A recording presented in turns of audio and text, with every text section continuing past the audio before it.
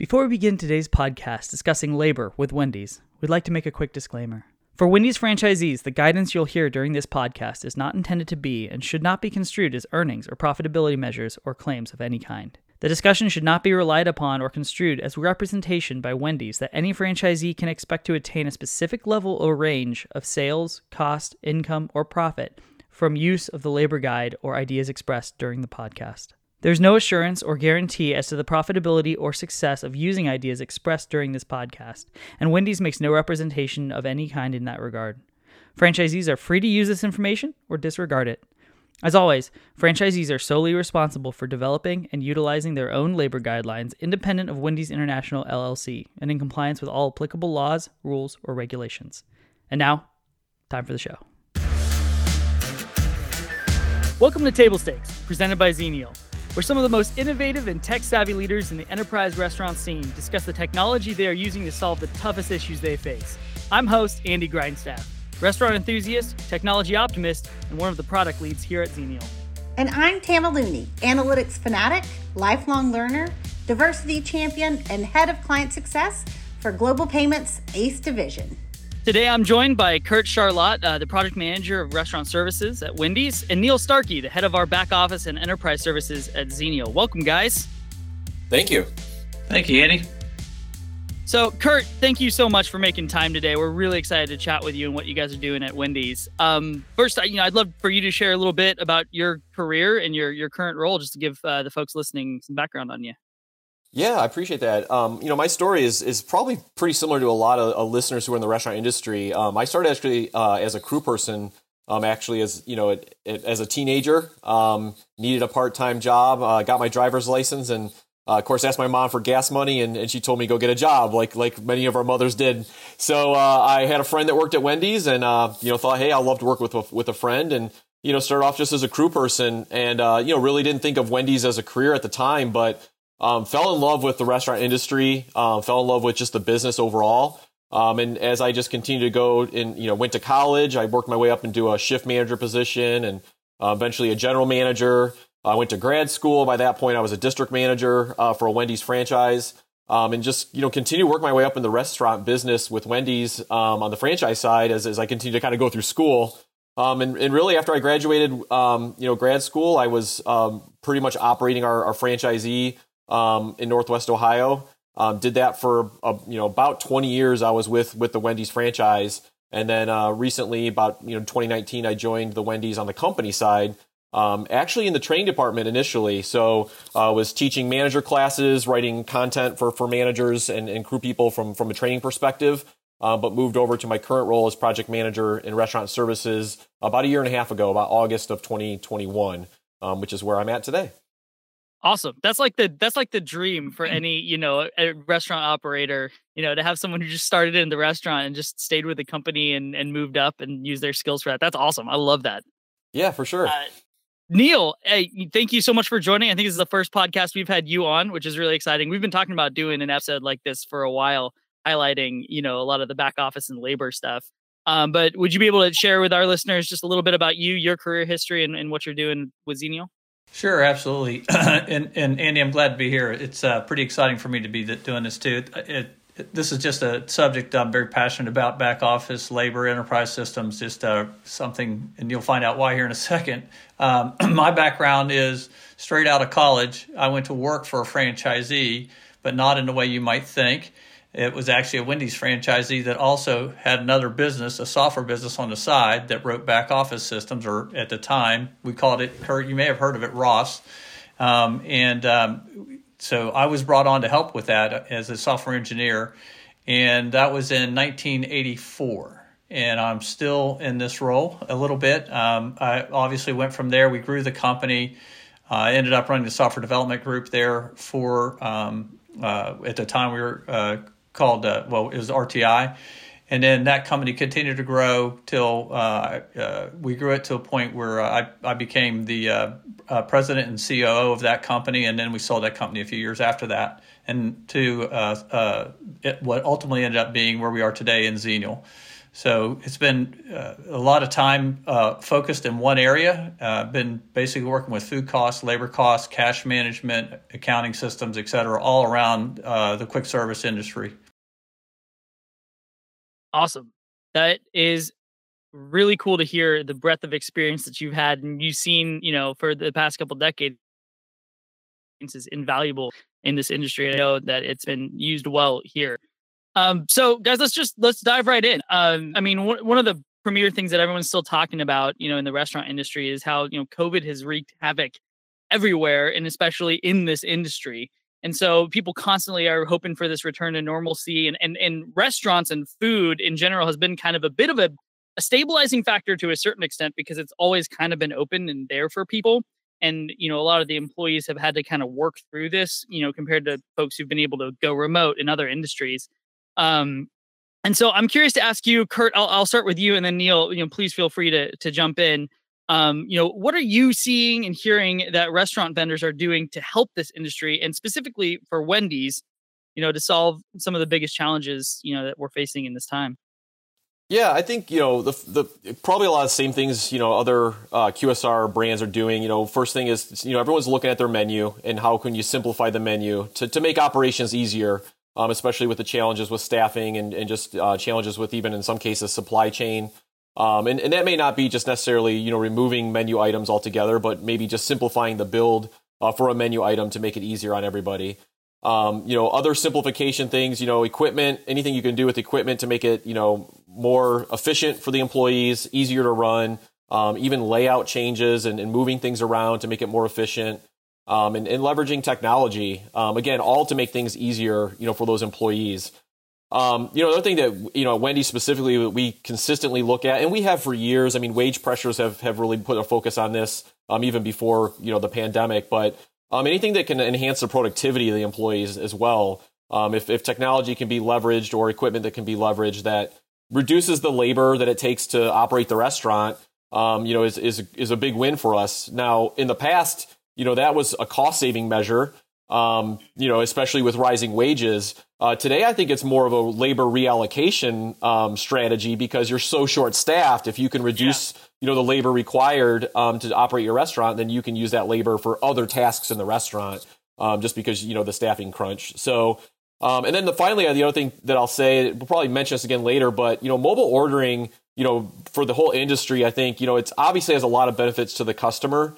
Every QSR is pushing customers towards, the mobile app, grab and go, curbside in some cases, delivery platforms, obviously. But on the other side of it, from an operations perspective, there's a reducing of labor that's required if you have those customers using those platforms, because you're eliminating the need for order taking and for payment. So again, that could be used for labor savings, but I think in the world we live in today, it's more reallocating that labor. If that employee doesn't have to take the order and collect payment, then they can, potentially, be in the kitchen and producing the food or handing the food out to the customer. They could be doing other tasks, right, to push the service. Yeah, that's a great point. Internally, you're actively thinking about trying to push folks to that ordering channel. One, I know there's you can create a more loyal customer through that experience and also get a lot more data, but, and also average check increase. But from a labor standpoint, do you really, talk to your teams around, hey, we want to actually push people to that because it's actually helping, our kitchen staffing and being able to take those order takers and cook them? Is that like an active strategy you guys are thinking about? I don't know that we actively, coach the team in the restaurant that, hey, this benefits you from a labor perspective or makes it easier, on you. Certainly we do, tons of marketing to the consumer, to push them towards adopting the mobile app. Just something that comes to mind. I think, adoption is the key piece with any of those technologies. For many years, a lot of QSR brands, Wendy's included, was, really dip their toes into the kiosk idea. Having a customer walk in and, rather than having to have a register operator take that order, the customer can walk up to the kiosk and they're essentially doing the labor themselves to key that order into the POS. Now today, I kind of joke with our teams, the phone is the kiosk. You don't even need the kiosk anymore. They can place that mobile order directly on their cell phone, and everyone has a smartphone these days, for the most part. And so that is just additional ways to collect those orders. And it expands your order points, because that's really what it all comes down to. with throughput in a restaurant is having as many ways for customers to order as possible is just going to continually increase your throughput and how much sales you can push through a restaurant. Yeah, I think, we're going to be diving a little bit more deeper into, labor and all that kind of stuff. But, one of the things that when people think about mobile ordering or delivery or anything like that is, when in the traditional restaurant prior to those order channels, you could see the line, right? You could have some idea of what the drive-through is like. When it comes to mobile ordering, you're kind of like, I have no idea how many orders are going to be coming in, at this time or within this hour. And there's certain, you can throttle amount of orders with certain online platforms. But does that, from an operations standpoint, in your world, does that concern you at all? Does that the idea that you have no idea how many orders could come in at any given time give you a little bit of, butterflies in terms of how you're going to do labor scheduling? Yeah, for sure. I mean, it's, I would say there's definitely a level of unpredictability with those mobile and delivery. We'll put delivery into that same, category. And so, when I've been in the restaurants recently, or if I'm talking to operators, it's that sort of bam, 25 orders all flood your screens, and then the crew people are kind of shocked and awed at the amount of orders that have come through all at the same time. But I think it's interesting. I place mobile orders with other brands all the time. I'm sure you all do as well. And I think it's everyone seems to be taking a little bit of a different strategy. Wendy's is actually rolling out, and I think they're not quite system wide yet, but phasing in the ability for customers to schedule their order. So instead of it just always being ASAP, I'm going to be there right away. I want to pick a time that I'm going to arrive. And that can kind of hopefully control that flow a little bit as it hits the restaurant. The checking in process, again, every brand is sort of, I think, tinkering with it to see what is the best balance of customer experience and employee experience, because that's the hard part, to make sure customers, can have a great experience with a mobile or delivery platform, but it doesn't overwhelm the restaurant team as well. Let me add one piece into there. So two things help in thinking about it and kind of dovetails into a little bit we were talking about labor, and that first, we help forecast, right? So most back offices have some type of forecasting. It needs to be pretty sophisticated. It's down to the quarter hour, so we kind of have an idea, but you do get the bang effect, and certainly you have to deal with that, right? And we've seen that too, Kurt, where people are scheduling orders, and that's coming much more popular on the mobile platforms. In addition to that, on the Wendy's side, as brands go, because we service a lot of different brands, most of the major brands with our back office, and Wendy's is I can say Wendy's has the most aggressive, well thought out, or maybe complex labor model we've seen. So they really have these things that Kurt's talking about. Take, understanding the menu item count, what are key menu items, what are productivity enhancers in the store. It could be everything from equipment to technology, literally is baked into the labor model. Not to give any of it away, just saying there's a lot of factors that go into this labor model that is just really, one of the top that we see. Yeah, I mean, I think it actually dovetails a little bit, into one of the next questions, because, and Neil, I do want to come back to you that you're seeing in the industry, but you set this up so well. Kurt, Neil brings up a great point. You guys, have, a very robust labor model. And I mean, this is one of the central challenges of all the restaurateurs, that they're dealing with is staffing and labor.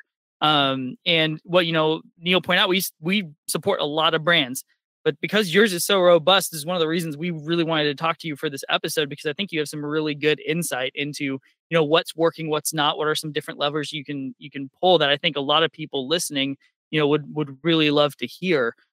So would you be able to share, obviously as much as you're, able to, what is driving your labor model, and what is, Wendy's philosophy behind managing and maintaining that? Yeah, first, we do have a complex labor model. I find myself apologizing to Neil and his team often for the complexity. But, as usual, RTI is always a great, partner, Xenial, with helping us, implement that. So I want to, give a shout out and thank you to Neil and his team for that. But yeah, I think, our labor model, it's really driven about giving each restaurant, a customized labor guide that works best for their restaurant. Every restaurant is so unique. And I think, other brands face these same, problems or differences. For example, the type of restaurant in terms of the layout. Wendy's has, several different layouts over the years. We've been around for over 50 years, so things have changed. We've got some restaurants that have been around for almost all those 50 years and some that are brand new. So there's different labor efficiencies or inefficiencies depending on that labor type. So we allow that to be selected in our labor model, and it adjusts accordingly. Even the equipment that the restaurants have. I mentioned productivity earlier, and equipment that can enhance productivity.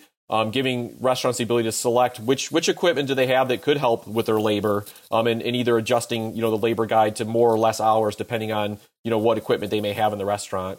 Another key thing is just, every employee has different levels of productivity.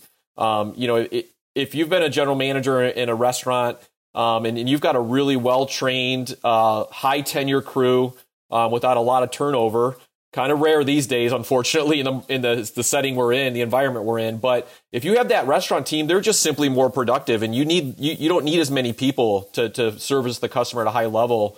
But on the opposite end, if you've got a lot of brand new crew people that are not as trained as well, they don't have as much experience, they're not as efficient from a labor perspective. So we have a productivity level setting that allows, the teams to kind of select where are their crew at, and it adjusts the labor model, accordingly. And then finally, last thing I'll say, and I'll let Neil speak up if there's anything else that sticks out to him, compared to other brands that they service, is our model is transaction driven. It's based on the product mix of what that restaurant is selling specifically. So we provide the right labor needed and required to serve the customer based on that restaurant's specific product mix.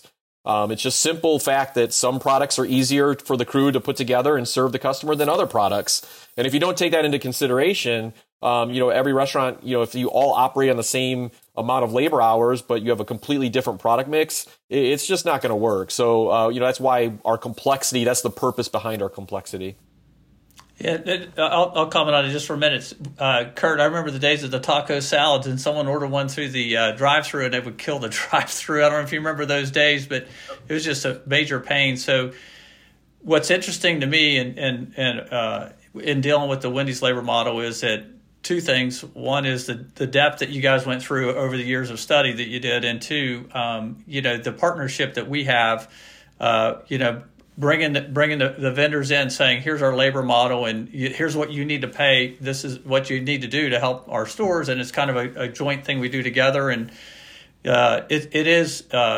it's not a static model either. I think you guys update at least once a year, if not sometimes twice a year. And we've had to do some unusual things with COVID, but as a brand, they're very much constantly evolving this, and adding either new productivity enhancers or the menu mix obviously is always being weighted. There's just a number of things that are happening dynamically throughout the year that get updated, and that has to be rolled out to the customer base. But that's what they're doing to stay competitive, and that's the aggressive part that we see on Wendy's side. That's a very aggressive part for a brand that we deal with. Hold on, Neil, you brought up a really interesting point that I think some people will have a question on, Kurt. He mentioned you studied this extensively to get to that place. And I don't want to overlook that. And I think some people will be like, how did you do that though? Like, what went into the study of getting your model to where it is? What does that look like? Yeah, luckily I have a team of industrial engineers at my disposal who study this, and, it's really their specialty. And so, it really honestly starts with what we call the work content that it takes to do literally every task in the restaurant. Not just for the service perspective of putting the products together, but also from what we call non-service. So we really look at labor from two buckets, the service labor side and the non-service labor side. And for non-service, we even have those engineering standards for the work content it takes to scrub the floors, clean the fryers, sweep and mop, whatever it may be. And so we have just this massive database of the timings for all those different individual tasks that the employees have to do in the restaurant.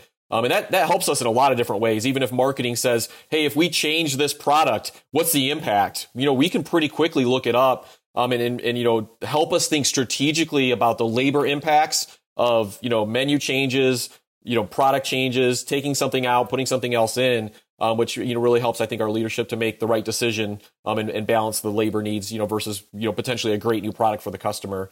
So yeah, it all starts with that, with those engineering standards. And then once we kind of have that computated and we understand, how long it takes to put all those products together, that's when we start to weave in those restaurants, product mix to figure out, the specific labor they need based off of their menu.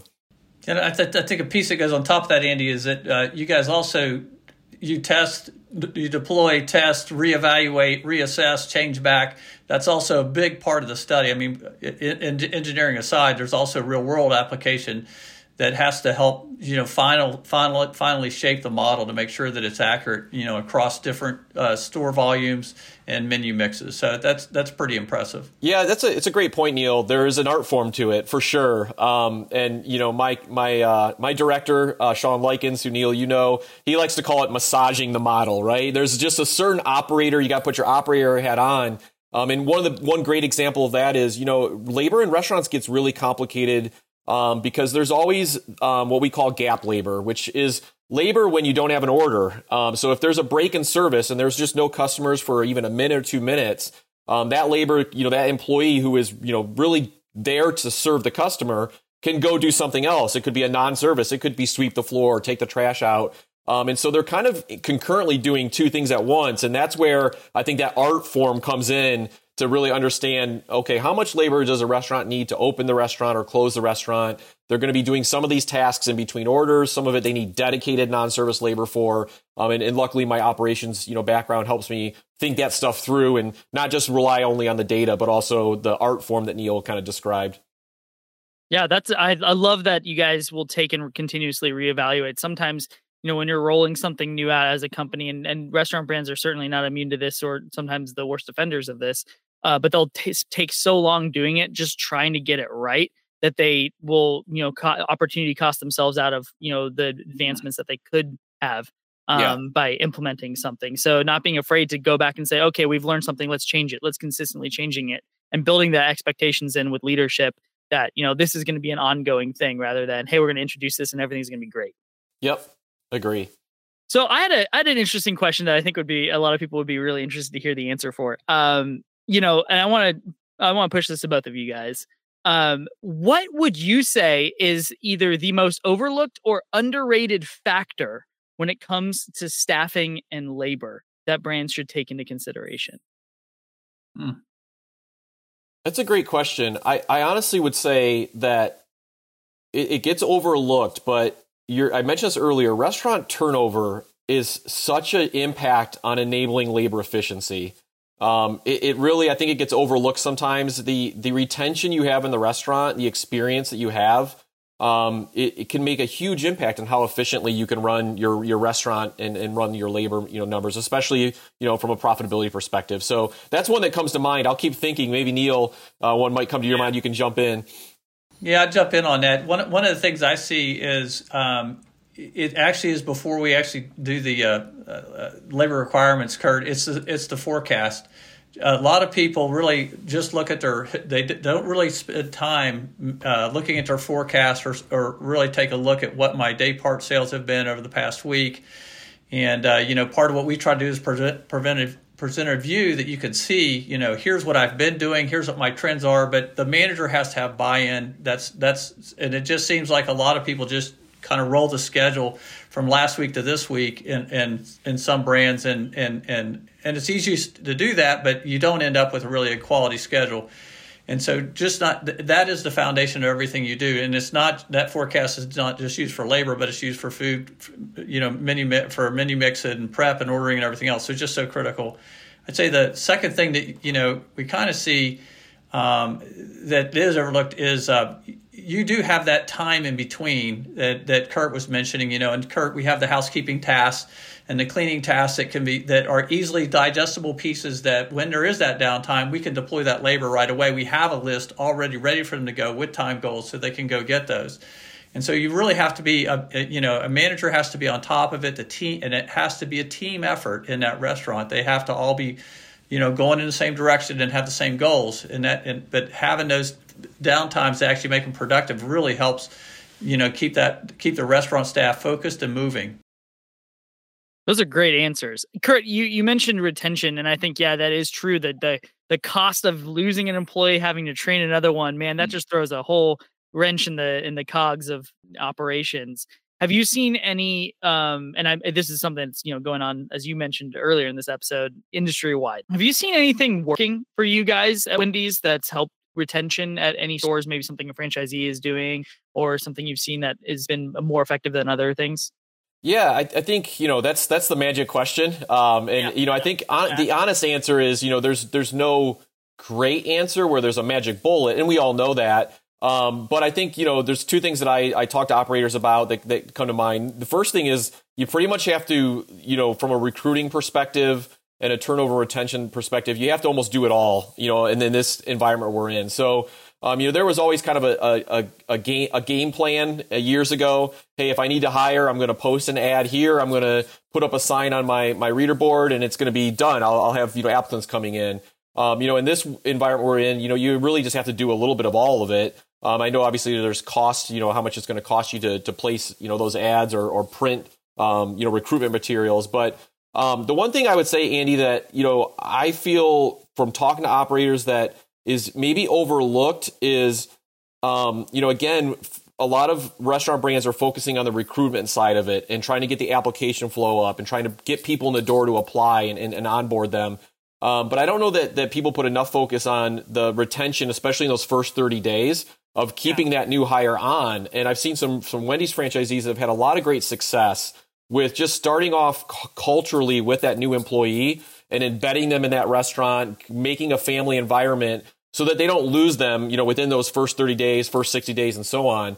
And otherwise, if you don't do that, you're spending a lot of money on Snag a Job or wherever to bring those people in, and then it's like a revolving door. They're going right back out the back door, and you've just wasted time, training, hiring, and all that fun stuff, and they're no longer working for you. So I think you have to look at it from both angles, not just the recruitment side, but also the retention side and what you're doing. So I'll just give you one really quick example, Andy. Talk to a Wendy's franchisee that director of operations certainly has a pretty large amount of restaurants that he operates. And he makes it a point, I was amazed by this, he makes it a point to make contact with every newly hired crew person. Every single one. Like those small things. Exactly. Yeah. Small little thing. And, technology, he just leverages. He sets up a Zoom call. Obviously, he can't be in, I think he had 40 some restaurants that he operated. He can't be in every restaurant. It's a large footprint of geography, but he sets up a Zoom call, even if it's 10, 15 minutes to say, hey, I'm the director of operations. Welcome to the team. And just kind of create that, great culture right from the very beginning. And they found great success with that. Yeah, Andy, add to that a little bit too. What we've seen in brands also to help with retention is, two things. One is everybody recognizes that we're going to have high turnover. That's just, that's just a fact of life, especially right now. And we're short. And being able to train people effectively and easily and engage the employees at their level has become a big thing. So we've also seen brands invest heavily in these training aids and learning aids to help bring on people, engage the crew members that are coming on board, so they feel like it's more than just a little bit about how to drop fries or how to flip burgers. There's more to some cultural stuff around the restaurant industry itself, some things about why you're doing this instead of what you're doing, that you're serving others. So it's really taken on a big broad section now. The training seems to have really blossomed in trying to help get people in the door and engaged in the business.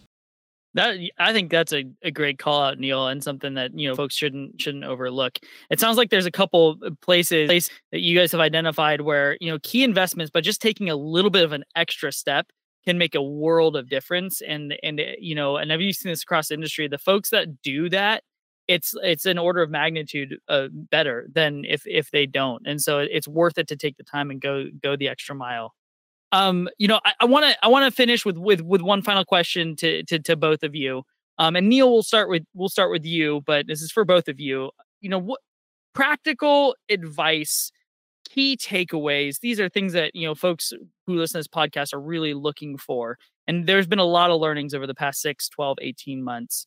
And so Neil, in your world and with the breadth of vision that you've seen across brands, what are some of those key lessons or takeaways that you've learned that you would pass on to folks listening in terms of, making the next 6 months better than the last 6 months? Yeah, that's a great question. So it's a broad one, Andy, but I'll narrow the focus down to a couple things. One is, with labor, in respect to labor, the focus on the drive-through has just been very intense. And so, you need to know your window times. You need to be focused on keeping that window time down as much as possible. And we're seeing, as you know, a huge shift to employing more technology in the stores to help. I'll never forget when the pandemic hit. And I don't remember if you were in this meeting, Andy, or not, but our head of technology, Chris Siefken, pulled together a group and said, "Hey, let's talk about this because this is going to reshape the industry. We're going to have to." You remember this? We had a brainstorming session about what things can we bring to the market to help the operators out there, and that we started with voice and vision. A lot of things came out of that we now do to help to drive through. And so, I think the thing there is, you have to be open. You can't just adopt every technology, but we're seeing brands really start to adopt heavier technology in those areas. AI is a big part of that. I mean, just a lot of things that, people really need to jump into. So I that's kind of a broad category, but I think focusing on the drive-through is just one of the key areas that I think there's a lot to that. I mean, and it's more than that. Just to back up, digital menu boards is just another part of that. I just think of the things that we're doing now to help get the orders through quicker and get the people through the line faster, just from a standpoint of better quality service for the franchisee. So for the customer. So very neat to see that come from my perspective, from a technology perspective, to see that actually come to fruition. Yeah, I love that. That's a great answer, Neil. Thank you so much. Kurt, what are your thoughts? Yeah, I think, one of the biggest takeaways, I guess, the last 6 months to a year for me is, in some ways slow down. And what I mean by that is, we have to be consistently conscious that the restaurant teams are, struggling because of the staffing issues. And so the speed of which we put new things in the restaurant, we just have to be conscious of, what's on their plate. Whether it be the communications that we're sending out to the restaurant teams or a new initiative. It could be product related. It could be tech things like Neil mentioned. So, the Neil's team could have a great, awesome technology that we want to put into a restaurant, but we also have to balance that with what else are we throwing at them, right? Because they're just overwhelmed. They're a little bit in that survival mode. So that's one thing I just challenge myself, even when I'm writing out communication, make it brief, make it concise, make it simple, so that, they don't have a ton of time on their hands. The other thing too, I think Neil talked about a lot of technology, leveraging technology, to make, drive-through operations, faster, easier and things like that. But the other thing is, our employees like that stuff in terms of cool tech stuff, right? And so I've seen tech companies that are introducing, the ability to use Alexa in restaurants. Not something that Wendy's has explored quite yet, but, imagine a world where an employee could, leverage Alexa to understand, hey, Alexa, what are my speed of service times right now? I don't even want to look at a monitor. I just want to ask, a system, and it can read off, our current drive-through speed of service times. I'm just creating a scenario, but the point is that, crew people, I think, want a place that's fun to work. They want a place that's energizing. So sometimes that technology can also help from a retention standpoint, or just from from people wanting to work for your business. That's awesome. Thank you so much, Kurt. That's, I think, really insightful. And I think a lot of folks listening are going to, really appreciate the care that you're taking into the balance, the excitement, but also the care, I think, is something that people really feel the need for, especially when you're sometimes people forget, we're thinking about, you get words like labor and all that kind of stuff that just, is this industry term that gets thrown around, and we forget that within that word is a whole bunch of people and their livelihoods. And sometimes that, can make all the difference in terms of just treating them like a human being and remembering that they're just trying to put food on their table as well. And so I appreciate that care that you've brought into that. Yep. Well, gentlemen, this has been an absolute pleasure, a great conversation. Thank you for participating today. And thank you, listener, for taking your time to join us as well. So, until next time, join us for the Table Stakes podcast, for a dash of innovation, a pinch of technology, a tablespoon of business strategy, and a generous measure of good humor. We'll catch you next time. If you have any questions about what you heard today, or would like to suggest a topic or guest for an upcoming episode, we want to hear from you. You can reach us at tablestakes@xenial.com. Table Stakes is produced by Michael Kowalski. Our audio engineer is Joseph Hawk, and I'm your host, Andy Grindstaff.